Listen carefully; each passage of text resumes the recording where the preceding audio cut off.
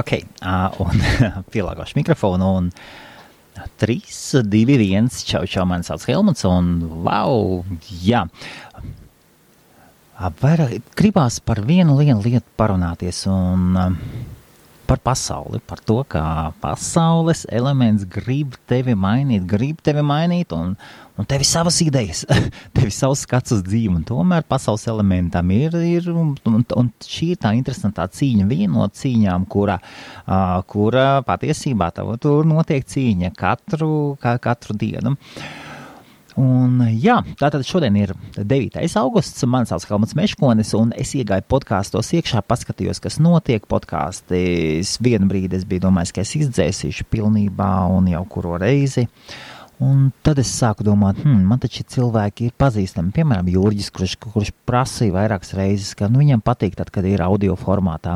Viņš audio formātā var forši paskatīties, paklausīties sarunas, IBF sarunas, un it kā tā mierīgi, diplomātiski un ļoti, ļoti neuzkrītoši un vispār bez sliktām domām. Un es sāku pielāgoties cilvēkiem, kas parasti palūdz vienu lietu, palūdz otru lietu, un sāku likt, tagad saliku iekšā kaudzīt ar audio celiņiem, ne visas audio celiņas no IBF sarunām, un pēkšņi ar šausmām skatos, 11 pēdējās sarunas ir IBF LV tiešraižu sarunas, un tas nav, šis podcasts nepavisam nav tam domāts. Es viņus ārā nedzēsīšu, un tomēr domāju, uz kādu brīdi es ieturēšu pauzīt ar šādu tipu sarunām, jo šī platforma man, IBFs ir platforma citiem. Un nevienmēr man tas patīk. Nevienmēr man patīk būt cilvēkam, kurš sēž, un es esmu diezgan egoistiska radība, un jā, gribās arī savu uzmanību, kas ir daudziem vadītājiem, kas ir daudz sarunu vadītājiem, un ne tikai maziņiem, tā kā man, bet arī ir lielākiem vadītājiem.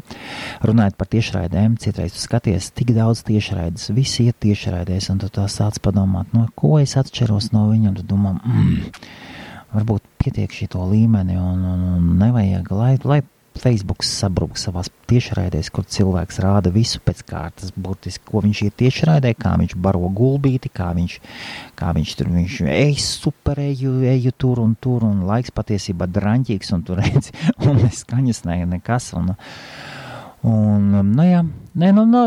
patiesībā normāla lieta, mēs visi gribam noķert laikus, vairāk priekus, un jā, ok, Tad vēlreiz šodien 9. augusts, īpaši bez nekādas sagatavošanās un par šo lietu. Un man galvā skan viena dziesma vairākas dienas. Es dažiem saviem draugiem esmu ieminējies, ka man ir dziesma Mein Herr, un es šo dziesmu vienreiz domāju ielikšu iekšā Facebookā un būtu forši, un man viņa patīk. Un tad es tā padomāju, ieliks un atkal kāds pateiks, nē, tur kabarē meitene un ko viņa tur dzied, nē, man nepatīk. It kā es priekš viņiem lieku. Facebooks ir priekš manis. Un tāpatās es padodu uz spiedienam un apstiprinu vairāk draugus nekā man vajadzētu. Tomēr vai nepieciešams atmodināt vairāk iekšējo egoistu pēc, ne tikai tas vārds egoists varbūt nav pareizs, bet šo iekšējo savas laimes kalēju, kurš kaļ laimīti tev pašam, negluži citiem un apkārtējai pasaulē. Piemēram, es no rīta gāju ofisu, skatos pa ielu, iet viens uzpumpēts džeks, otrs malaču uzpumpēti, iet darba gaitās kaut kur kā.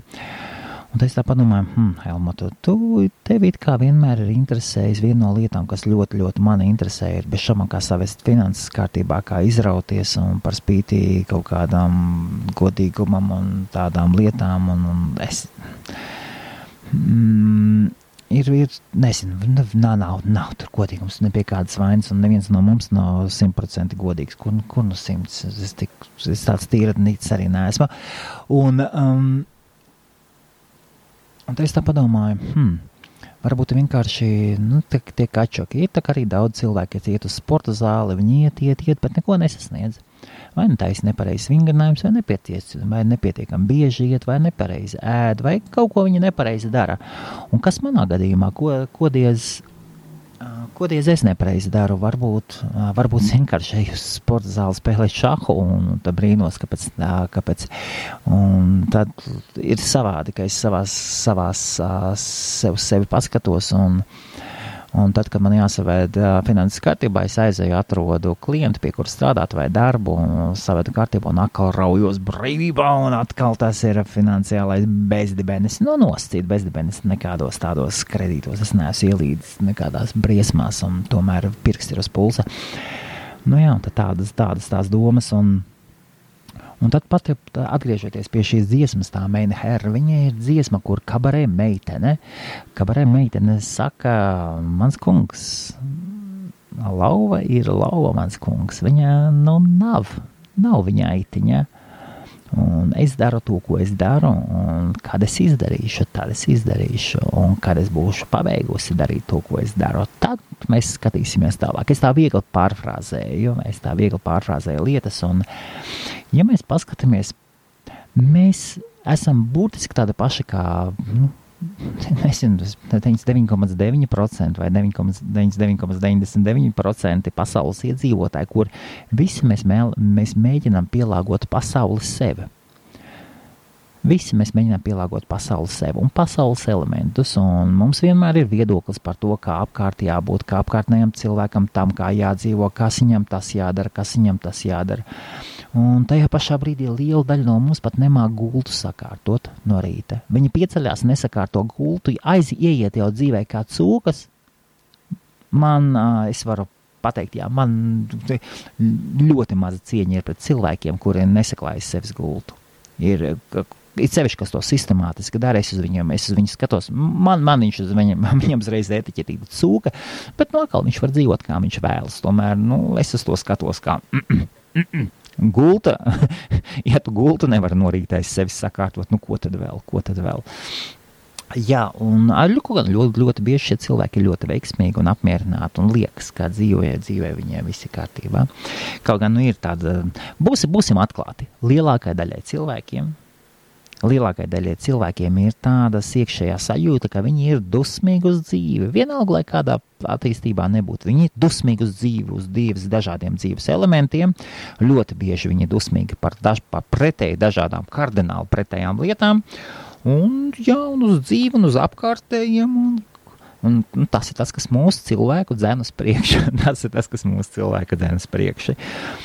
Un tajā pašā brīdī, tādi cilvēki cits dusmīgāks, cits mazāk dusmīgs, un visi mēs gribam kaut ko sasniegt, un tad ir bailes, tiek pieaugts klāt kopējā katliņā, un tad ir mirkli laimes, un kaut kādas savi veiksmes, un neveiksmes, un tā tas cilvēks tādā rosolā pa to dzīvi brien uz priekšu, un cīnās un meklē savu komforta zonu. Jā, jebkurā gadījumā mēs katrs strādājam ar sevi. Un katrs cilvēks jau zina, ko viņš vēlas. Un kā psiholoģija saka, katrs cilvēks patiesībā, kad mēs pieņemam lēmumus, mēs pieņemam pareizos lēmumus. Tas sev pareizos lēmumus tajā dotajā brīdī. Ļoti bieži mēs pārmetam citiem cilvēkiem, sakām, tu tā darītu, ja es būtu tavā vietā, es pavisam savādāk darītu. Un visbiežāk mums nav taisnība, jo, ja mēs būtu otra cilvēka vietā, iespējams, mēs tieši tā arī rīkotos. Vai mēs vispār neko nedarītu? Varbūt mēs vispār neko nedarītu. Varbūt mēs vispār neko nedarītu, nemaz nesasniegtu, ne trešdaļu no tā, ko tas cilvēks ir izdarījis, ne piekdaļu, ne 10. daļu. Un jautājums tev, kāpēc tu klausies podcastu? Es esmu sapratis vienu lietu, ka es nevēlos iepazīties ar podcastu klausītājiem. Forši, ka patiesībā kā iTunes nevar komentārus uzlikt, un ka, sapratu, iTunes bija kaut kas bija nogājis greizi ar podcastu, es biju gājis iekšā, paskatījos no 18. gada jūnija. Vispār podcastu nevarēja atrast meklētājā nekur, tur bija kaut kāda problēma, jūnijā pagājušajā gadā viņiem bija ar RSS feedu, kļūda nolasīt RSS feedu, un tas nozīmē veselu gadu, un tagad es saprotu, kāpēc es tā biju iegājis iekšā statistikā, paskaties, ko tur paklausās tur cilvēki, 2, 5, ok, labi, dienā. viens. Es tā domāju, labi, nekas, labi ir, ka neklausās, bet tad no otras puses, ja pavisam neklausās, kāda jēga to darīt ir, jo, ir arī pašam savi dzīvē mērķi. Un neklausieties to, ko apkārtējie saka. Visi mums grib uzspiest. Tas pats, es skatos, un vienu gan cilvēku, es zinu, man piemēram, Tonijs Robins, man patīk, un nosacīti patīk, bet tad, kad es redzu cilvēkus, kas viņam reliģiozi skrien bakaļ, es skatos, jūs ko darat? Jums sava galva nav? Un tad no otras puses, liela daļa no viņiem ir ļoti veiksmīgi, un varbūt tā arī jādara. Bet tad viņš runā, ka nauda nav svarīga, un nekas nav svarīgs, galvenais ir attiecības. Savu pirmo sievu, kura bija krietni vecāka par viņu, viņš izšķirās. Apgreidoja sievu, vienkārši brutāli paņēma un apgreidoja. Un es skatījos interviju tur, kur viņš bija, kā to melno meiteni sauc, kas Opra. Pie Opras sēdēja uz dīvāna abi divi, un teātri spēlēja abi divi. Tā centās parādīt, bet nav profesionāli. Dara viņš savu, un ļoti viņš maina pasauli. Nesen es atklāju Krievu bijušo politiķi, es viņu nevaru nosaukt par uzņēmēju, kā viņa sevi sauc, ka viņa ir uzņēmēja. Tāda Hamadā vai Hamadā, kaut kā tā saucās. Un viņai prasīja viens tāds, viņai ņēmuši sarunas un visu kaut ko intervijas, un viens tāds jauns vīrietis centās viņu runāt, viņa jau krietni gados un citā pavisam līmenī virs viņu, viņš tik jūtas viņas priekšā un cenšas to, un viņa spēlējās tā kā kaķīts pelīti, un viņš viņai prasa, ko jūs domājat par vīriešiem, un var redzēt, viņam pašam kompleks ir, viņi skatās, un tad, ja tā īsumā, viņa it kā atbrīvoja no tām lietām, viņa teica, ka vīrietis nevienmēr vīrietim jābūt skaistākajam vai tur veiksmīgākajam vai kas. Pirmā lieta, kas nosaka vīrieti, ir tas, vai viņš maina pasauli. Jo vīrietim ir esot ielikts iekšā, viņa pa pusē Japānieti, pa pusē Krievieti, es nezinu, kas viņai tur kārtīgi sajaucies ir iekšā. Bez šaubām viņai tur savi putni galvā tāda, ka man tur neliekās, tur ir zooparks sajūtas prātā, un tomēr ļoti interesanti paklausīties dažādus Krievu elites cilvēkus. Krievijā 100 miljonu plus iedzīvotāji, neviens nezin, cik Krievijā iedzīvotāji, jo lielākā daļa runā, ka šī statistika tiek piezīmēta, pārzīmēta, un es neticu, ka tur dotajā mirklī, ka kādam vispār ir sajēga, cik Krievijā ir iedzīvotāji. Vispār es tam neticu, un tomēr tur ir daudz vairāk nekā mūsu latviešiem. Līdz ar to elitē, lai izsistos, tomēr ir kaut kādām spējām jābūt, un tādām kaut kādām iekšējām, šai dabīgai atlasē jāaiziet cauri. Tur tās atlases kārtas ir daudz un dažādas, un tie, kas ir dzīvo, tie tiešām ievērības vērti. Ir interesanti paskatīties dažādus cilvēkus, dažādus politiķus, dažādus aktīvus, kurus pirms tam neesi redzējis. Un paskatīties, viņi visi ir spēcīgi, viņi visi ļoti labi māk izklāstīt savu domu, viņi ir labi informēti par esošo pasaulē, viņiem ir skaidrs skats uz nākotni, viņiem ir savs punkts, viņi nemētājas apkārt, viņiem ir ļoti labi kontakti, viņu draugu loks arī ir kārtīgs, stabils un spēcīgs un bīstams, ja nepieciešams. Jā, tas ir par šo lietu, un aizskrēja mazliet no galvenās iedomātās tēmas, un jā, tad tā šī pamatdoma ir pasaules elementi vēlas jūs mainīt, un lai viņi cenšas. Var bez šabām pielāgoties tik, cik ir iespēja robežās, tik, cik jūs paši varat sev atļaut, un tomēr es uz sevi skatos, un ir kaut kāda lieta, kur tu pasaki vienreiz, otrreiz, es tāds neesmu, un tomēr turpina spiest, un tad ir daļa cilvēki, kuriem, ja nesaprot, ko lai darīt, ko darīt, ja nesaprot, pat gudri cilvēki, vienkārši negrib dzirdēt. Viņa realitātē Viņa realitāte ir, šī pasaule ir savādāka. Nu, tad viņa paliks gribot. Tāpat kā mēs ļoti bieži paliekam gribot, skatoties uz kaut kādām lietām, mēs gribam mainīt cilvēkus, apstākļus, mēs gribam cenas mainīt un visu kaut ko. Un tā vietā, nu, lai mēs kauktu par cenām, par kaut ko tam līdzīgu, nu, nopelni nopērts, vai ne tā, ko to maza daļa cilvēki dara. Lielākā daļa, ko dara, mēs vienkārši raudam, kaucam, nu, tālūk. Un tad, jā, tagad es uz sevi skatos, un ko cilvēki no manis grib, un ko es pats no sevis gribu. Un jāpamēģina, jāpaskatās šī veselā attiecība. Tad vēlreiz šis podcasts nav nekādas dzīves mācības, šās ir vienkārši pārdomas no manis. Šeit ir diezgan viss haotiski. Es dalos ar domām, kuras man ir. Ne ar visām, pārāk daudz teikt, arī nav ieteicams nevienam.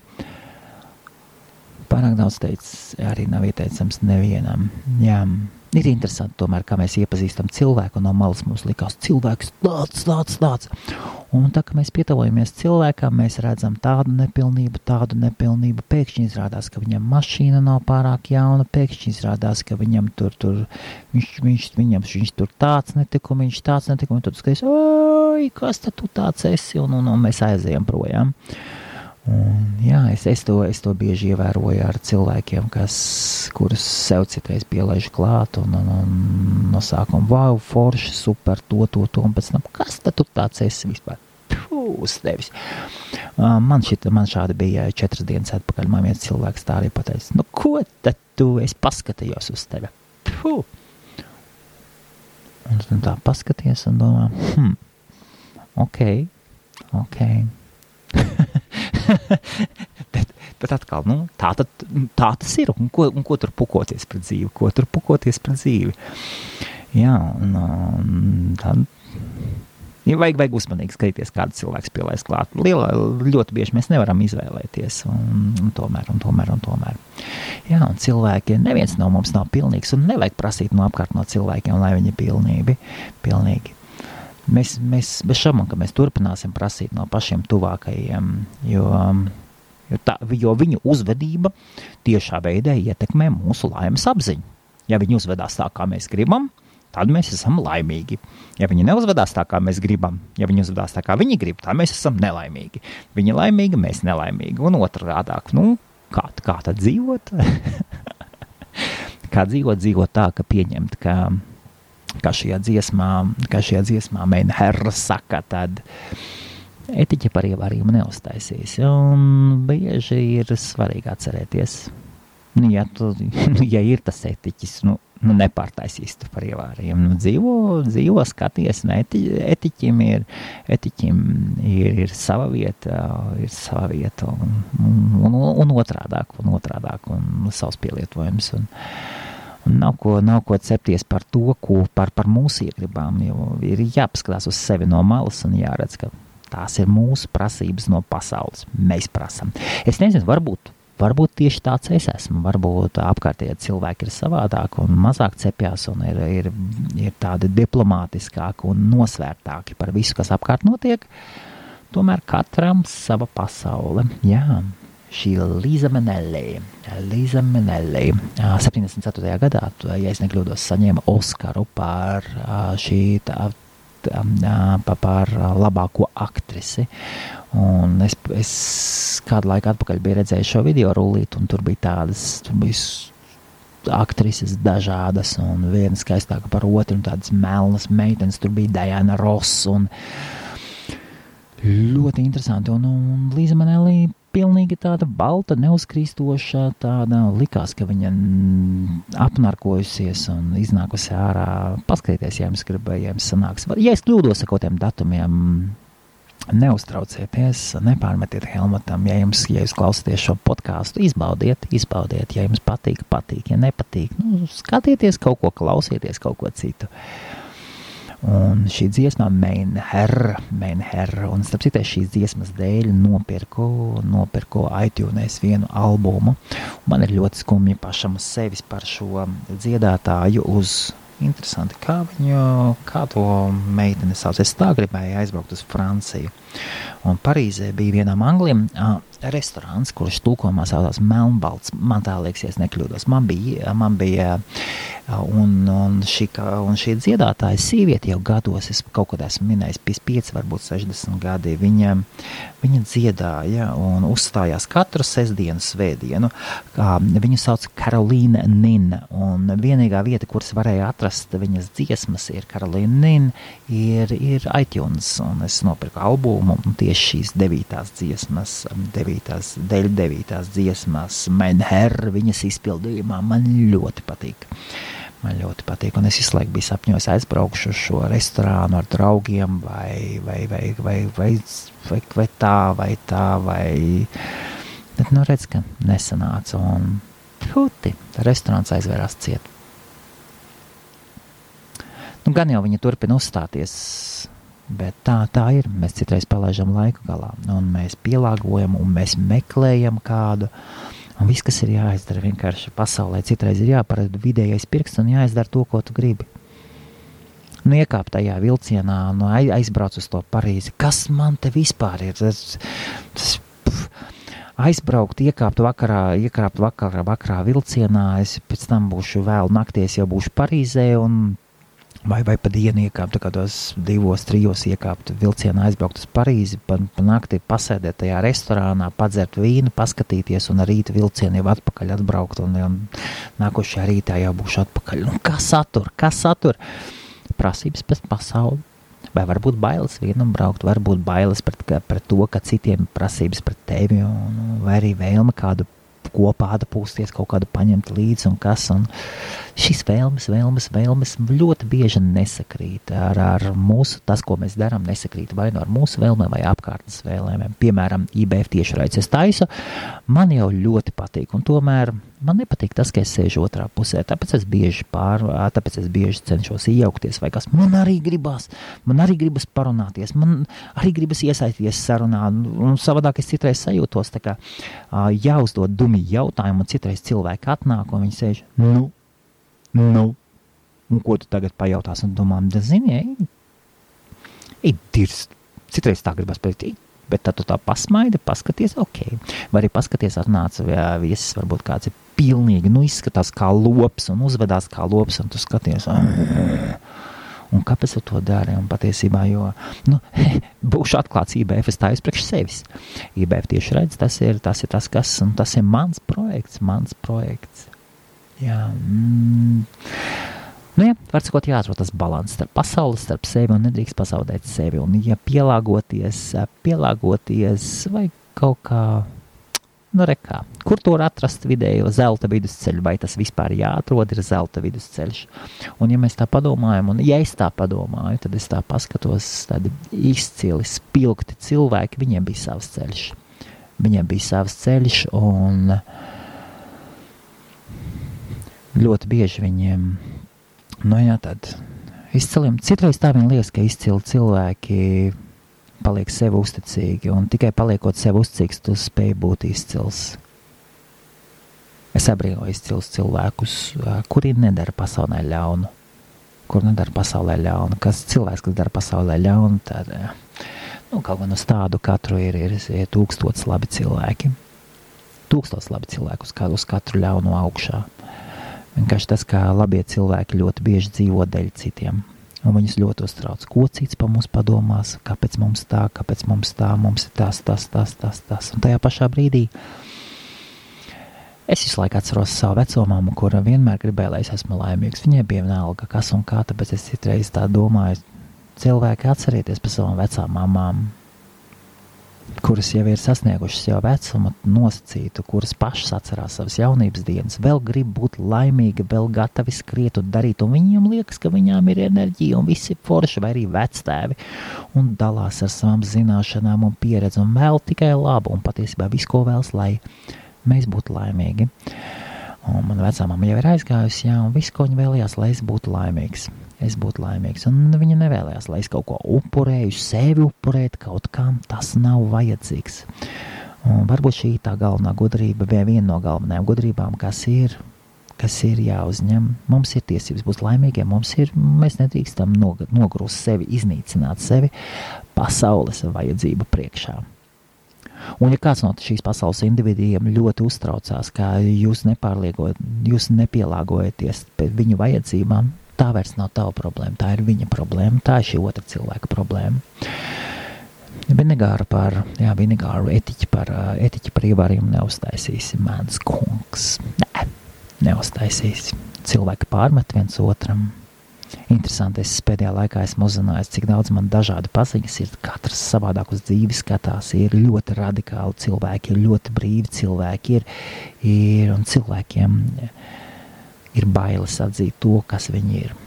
Un tas gan ir bailes atzīt to, un mēs viens otru turam ar bailēm savā dzīvē, un attiecības, un darba attiecības, savādākas attiecības. Ir pašām tāds, kas tur tāds kārtīgs rosols, pa kuru mēs bīdamies.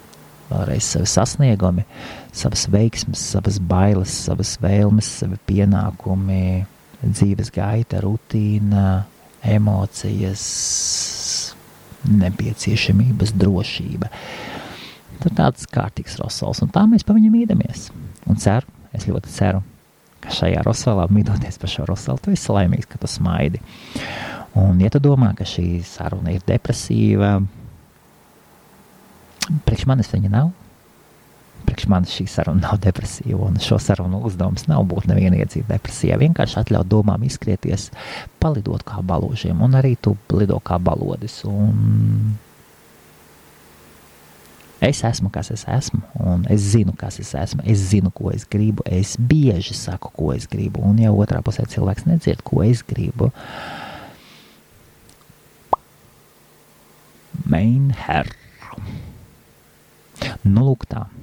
Un tagad es arī aizdomājos, es esmu sācis jauns darba pienākums, bet vai es dzirdu, ko mans šefs grib? Es jau dzirdu, bet vai es daru? Labi, podkāstā viss, griežam nos 20 minūtes, 26 minūtes, un strūns par visu apkārt, kas notiek.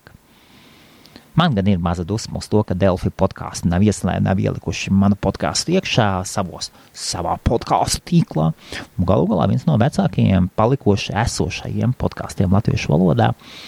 Bet varbūt tieši tāpēc, ka tas pats stāvīgi mainās. Tas mainās. Dažs strūns ar tiem Delfi ar visiem. Par Domboru gan prieks. Un jebkurā gadījumā atcerieties, ja lielākā daļa cilvēki nav laimīgi šajā dzīvē. Viņi vēlas kaut ko apgreidot, kaut ko mainīt. Un daži to arī dara. Daži strādā tajā virzienā. Un šis pats Robijs Viljams, man liekas, vai ne? Vai Robijs Viljams, jā.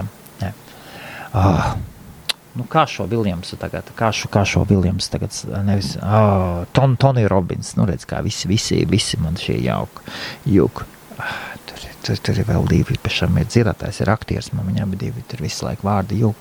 Tonijs Robbins ir šīs iedvesmas treneris, pasaules slavenais, kuru daudz viņa priekšā krīt. Lai krīt, ja viņiem palīdz, super. Man prieks par viņiem, ja tas viņiem palīdz, un es jau skatos, iet cilvēkus priekšu un kļūst veiksmīgāk pēc sastikšanās ar viņu. Super. Es gan šito te. Nē, tas nav priekš manis. Man ir kriptovalūtas un ir savas fiškas. Labi, jauku tev dienu, esi laimīgs, un šis podcasts turpina mainīties. Un Helmuts iet uz priekšu, turpina mainīt pasauli. Es mainu pasauli. Kurā es esmu atnācis. Es cenšos, lai viņa pēc manis paliek labāka, iespēja robežās, kaut mazlietiņ, un es arī gribu būt laimīgs, es gribu, lai man pašam būtu lepnums, lai es varu aizvērt acis un atcerēties, un bija forši, un man ir mirkļi, kur es varu aizvērt acis un atcerēties, cik skaisti mirkļi, visdažādākie dzīves mirkļi ir bijuši tādi, kolosāli, super skaisti, un dzīve turpina būt arī skaisti, man ir kolosāls office, foršā pilsētiņā, un labi paziņas, ļoti labi paziņas, un cilvēki, kuriem es pēc idejas varu uzticēties, iespēja robežās bez šaubām, un kaut arī tev tā būtu.